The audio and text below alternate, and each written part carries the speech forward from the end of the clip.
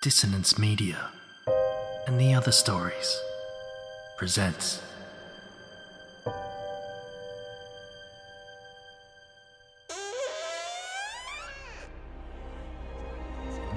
Step into the abyss of After the Gloaming, a gothic fiction podcast that delves into the depths of human emotion.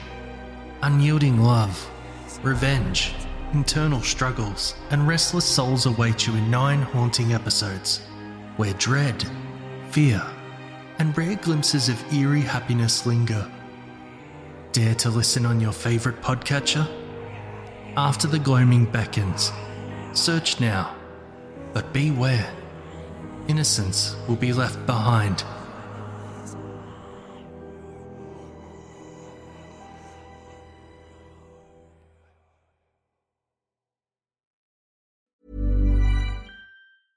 Hey, I'm Ryan Reynolds. At Mint Mobile, we like to do the opposite of what Big Wireless does. They charge you a lot, we charge you a little. So naturally, when they announced they'd be raising their prices due to inflation, we decided to deflate our prices due to not hating you.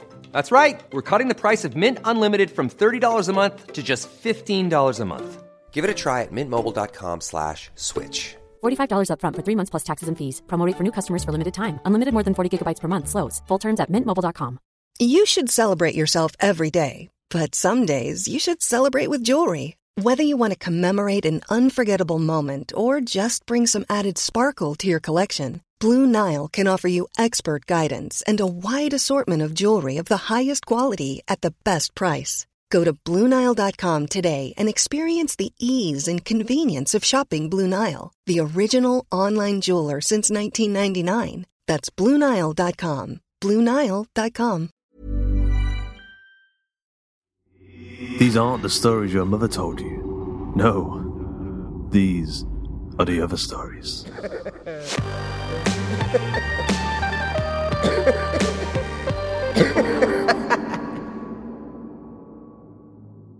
So, if your walls are looking a tad bare and you like to decorate them up, perhaps hide a few questionable stains, then we have got you covered.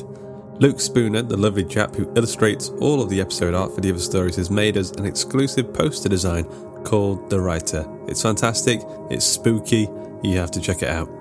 It's currently up for sale on our web store along with our t-shirts and mugs over at gumroad.com/Hawk and Cleaver.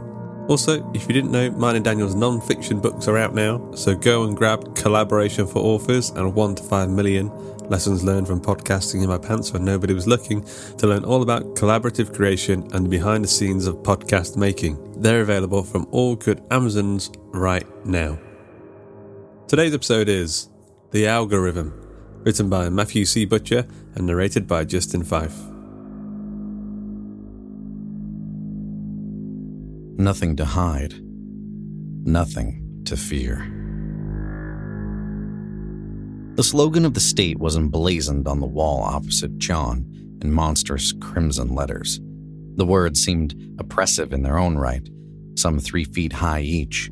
It almost made the 2 ceiling-mounted cameras that were trained on him seem unnecessary. John barely registered these, however, as surveillance cameras now outnumbered the Western world's population 2 to 1. Eyes were everywhere. Your phone was listening to your every word. Your purchases were logged and cross-referenced, and both home and work appliances all linked to an overarching cloud system. How much food you prepared was compared to how much was disposed and forwarded to the state's resource management department, resulting in a limiting of weekly rations. How long you spent in the shower and at what temperature was compared to a chart of acceptable water usage, and all surplus was automatically deducted from monthly wages. All the media you ingested, television, music, and reading materials, were analyzed meticulously, and their cumulative neurological effect calculated. Your behaviors were observed and scrutinized for patterns, both past and predicted, and measures were taken to steer you away from choices that were deemed counterproductive to the state. Your micro-expressions could be analyzed from a block away to diagnose your mindset, thoughts, and mood. Nothing went unseen in the modern world. There was nothing to hide because there was nowhere to hide. In the system's defense, the civilized world now experienced very little in the way of true crime. A remarkably complex cache of algorithms, collectively referred to as panopes, was devised to sift through the constantly growing wealth of personal data, like panning for incriminating gold. All negative behavior patterns could be detected in their early stages, predicted, and prevented. Would-be felons were removed from their current role in society, moved to somewhere where they were deemed not a threat, and left until their panopes no longer viewed them as problematic. Perhaps their crimes' predicted time and date had passed by without incident, or they had enough time to reflect and correct their thought and behavior patterns. The constant threat of social demotion was a strong enough motivator for most. Though hard work was rewarded with luxuries and good living, everything was ultimately owned by the state, and they could take back whatever they saw fit.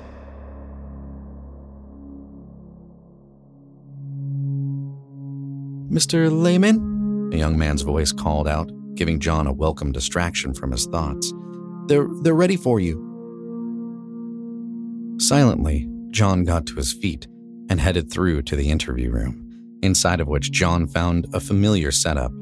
One chair of each side of a polished metal table. Sat in the auditor's chair, however, was someone unfamiliar. This caused a twitch in John's gut. Change was never a good sign in a society built on routine and repetitiveness. "She's just new," John tried to reassure himself. "The department is big. Lots of people work there. I'm sure they must rotate their staff from time to time." "Sit, please," the woman instructed him without looking up from the tablet she was furiously tapping away at. John sat. Attempting to shuffle his chair closer to the table, he found it affixed to the floor with bolts. The table was too. In fact, everything in the room looked secured in place. "Commence recording," the woman commanded as she turned her attention to John.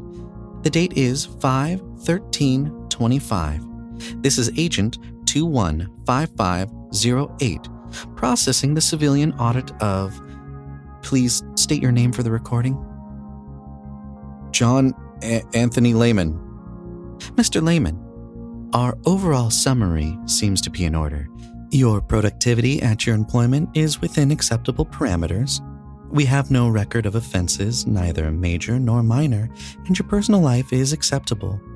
No interpersonal complaints, a romantic relationship with a personality match percentage of 88.2%, and an overall social rating of 79.32%. You're polite, punctual, and a hard worker." Thank you." John could sense a but approaching, like a storm front about to hit. "Which makes what I'm about to inform you of seem largely out of place. You, John Anthony Lehman, have been flagged by the civil disobedience aspect of the Panopes algorithm."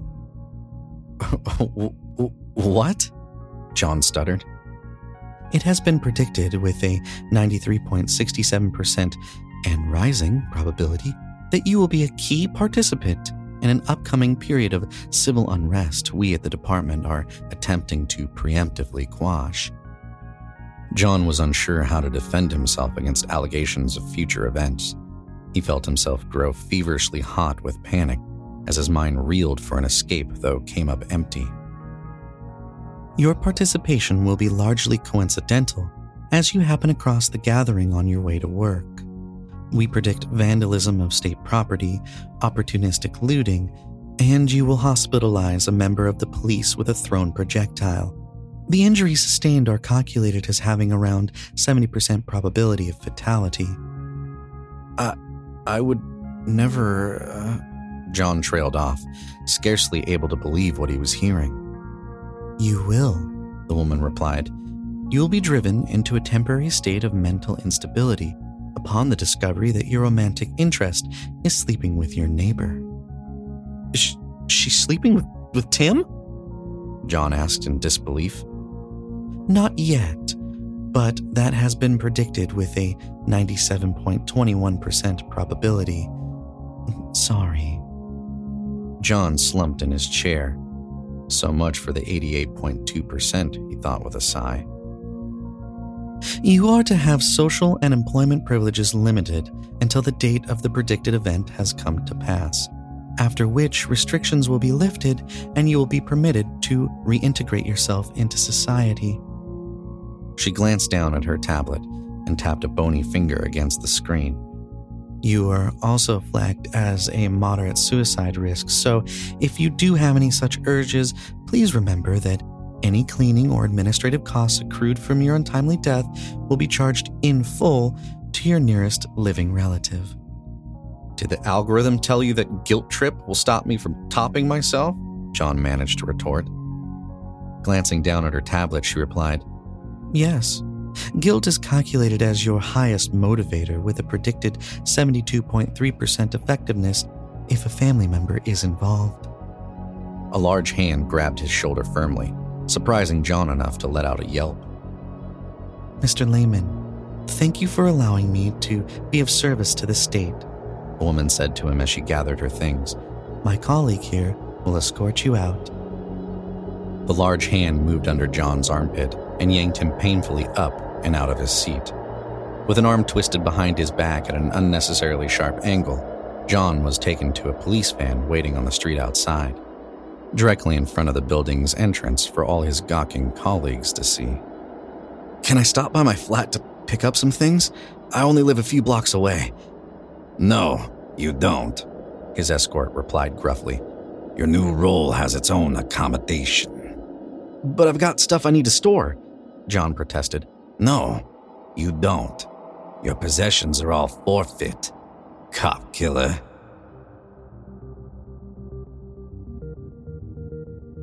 John's fingers ached. Much more accustomed to the smooth plastic of his office keyboard, they found his new manual work to be decidedly more punishing. Despite the thick calluses that were already forming, he found his fingertips painfully sensitive to the jagged edges of circuit boards and electronic junk.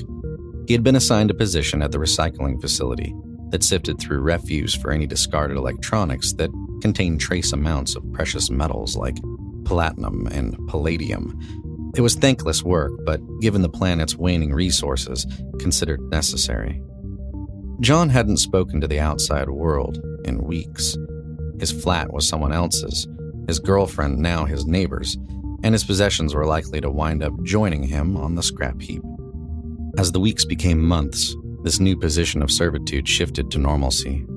Though John tried to keep track of how long he'd been here, he soon lost count. It had stopped mattering to him as each request for a definite release date was met with vagueness or stonewalling.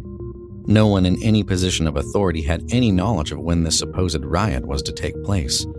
No one even seemed to know anything about it anymore. No one, that was, until Tobin arrived. John! A whisper traveled across the heap of scrap and old appliances they were sifting through. John Lehman? John poked his head over the old food printing unit he was currently dismantling. Yes? He replied hesitantly. Ahead, he saw a figure with his back to him, currently face deep in an old clothes washer dryer. Keep working, the figure instructed him. We can't let them see us talking. John sat back down and shuffled scraps of metal in front of him to simulate work. I'm Tobin, he introduced himself. You're in here for the riots, right? I am too. John's ears pricked up. This was the first he'd heard about the supposed riots he was supposed to participate in what seemed like weeks. He was starting to fear he'd cooked them up out of desperation to give himself hope that his incarceration on the scrap heap had an end date, when perhaps it didn't. What do you know about them? John asked. Did they happen? Tobin chuckled. Of course not. The almighty God algorithm saw to that, didn't it? What it didn't know was why there was going to be a riot.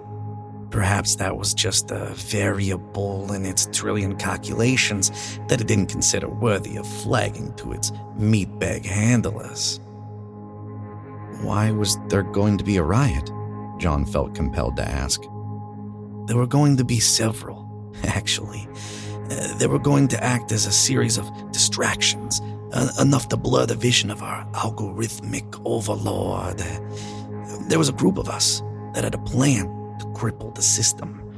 All we needed was a moment's privacy, and we could have uploaded a virus that, after the injection into the network, traveled and spread in a totally random manner.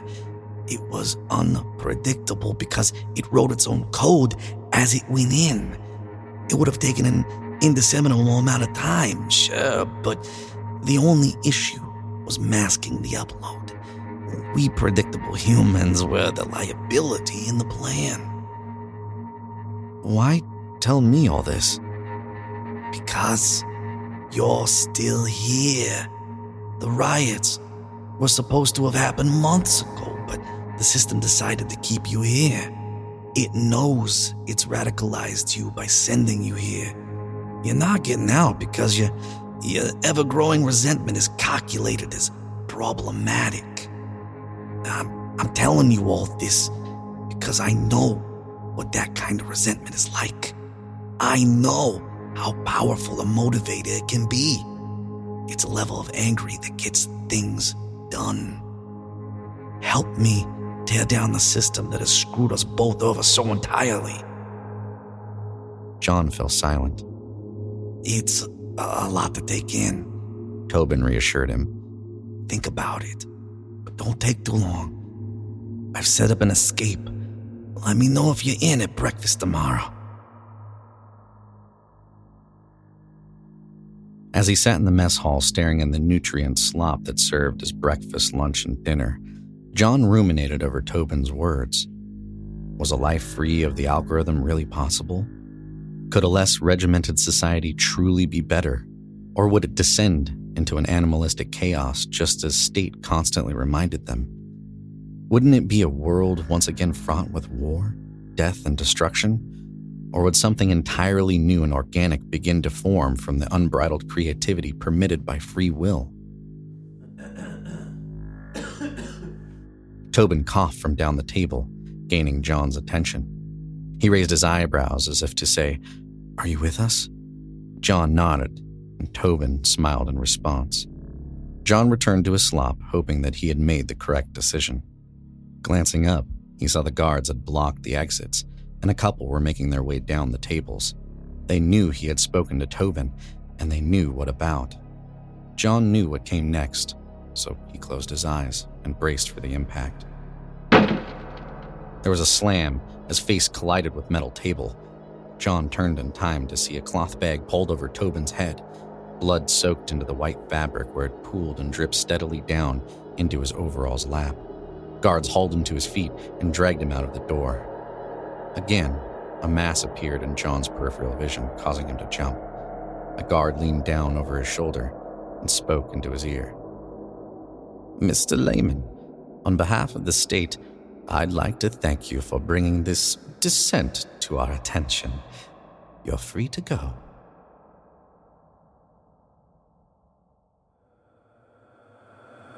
I hope you enjoyed today's episode of The Other Stories. The Algorithm was written by Matthew C. Butcher, narrated by Justin Fife, edited by Carl Hughes, music by Chris Zabriskie and Tom Robson, and sound effects were provided by freesound.org. The episode illustration was provided by Luke Spooner of Carry On House. Matthew C. Butcher is a novelist. He writes stories for podcasts and is soon to be breaking into the medium of graphic novels. He has a keen interest in near-future sci-fi and conspiracy and enjoys speculating at what point everything goes awry. Despite the generally graphic and miserable themes in his writing, he promises he's actually quite a pleasant person. Honest. If you enjoyed today's episode, you can help support the show over at patreon.com/Hawk and Cleaver. You can join our book club and chat about the podcast over at facebook.com/groups/Hawk and Cleaver. T-shirts and mugs and now a poster are available at gumroad.com/Hawk and Cleaver. The Other Stories is a production of the Story Studio Hawk and Cleaver and is brought to you with Creative Commons Attribution Non-Commercial No Derivatives License. That means don't change it, don't sell it, but by all means share the hell out of it. Until next time. Imagine the softest sheets you've ever felt. Now imagine them getting even softer over time. That's what you'll feel with Boll & Branch's organic cotton sheets. In a recent customer survey, 96% replied that Boll & Branch sheets get softer with every wash. Start getting your best night's sleep in these sheets that get softer and softer for years to come. Try their sheets with a 30-night guarantee. Plus, get 15% off your first order at bollandbranch.com. Code BUTTERY. Exclusions apply. See site for details. Hi, I'm Daniel, founder of Pretty Litter. Did you know cats tend to hide symptoms of sickness and pain? I learned this the hard way after losing my cat, Gingy. So I created Pretty Litter, a health monitoring litter that helps detect early signs of illness by changing colors, saving you money and potentially your cat's life. Pretty Litter is veterinarian developed, and it's the easiest way to keep tabs on your fur baby's health right at home. Go to prettylitter.com and use code ACAST for 20% off your first order and a free cat toy. Terms and conditions apply. See site for details. Planning for your next trip? Elevate your travel style with Quince. Quince has all the jet-setting essentials you'll want for your next getaway, like European linen, premium luggage options, buttery soft Italian leather bags, and so much more. And is all priced at 50 to 80% less than similar brands. Plus, Quince only works with factories that use safe and ethical manufacturing practices. Pack your bags with high-quality essentials you'll be wearing for vacations to come with Quince. Go to quince.com/pack for free shipping and 365-day returns.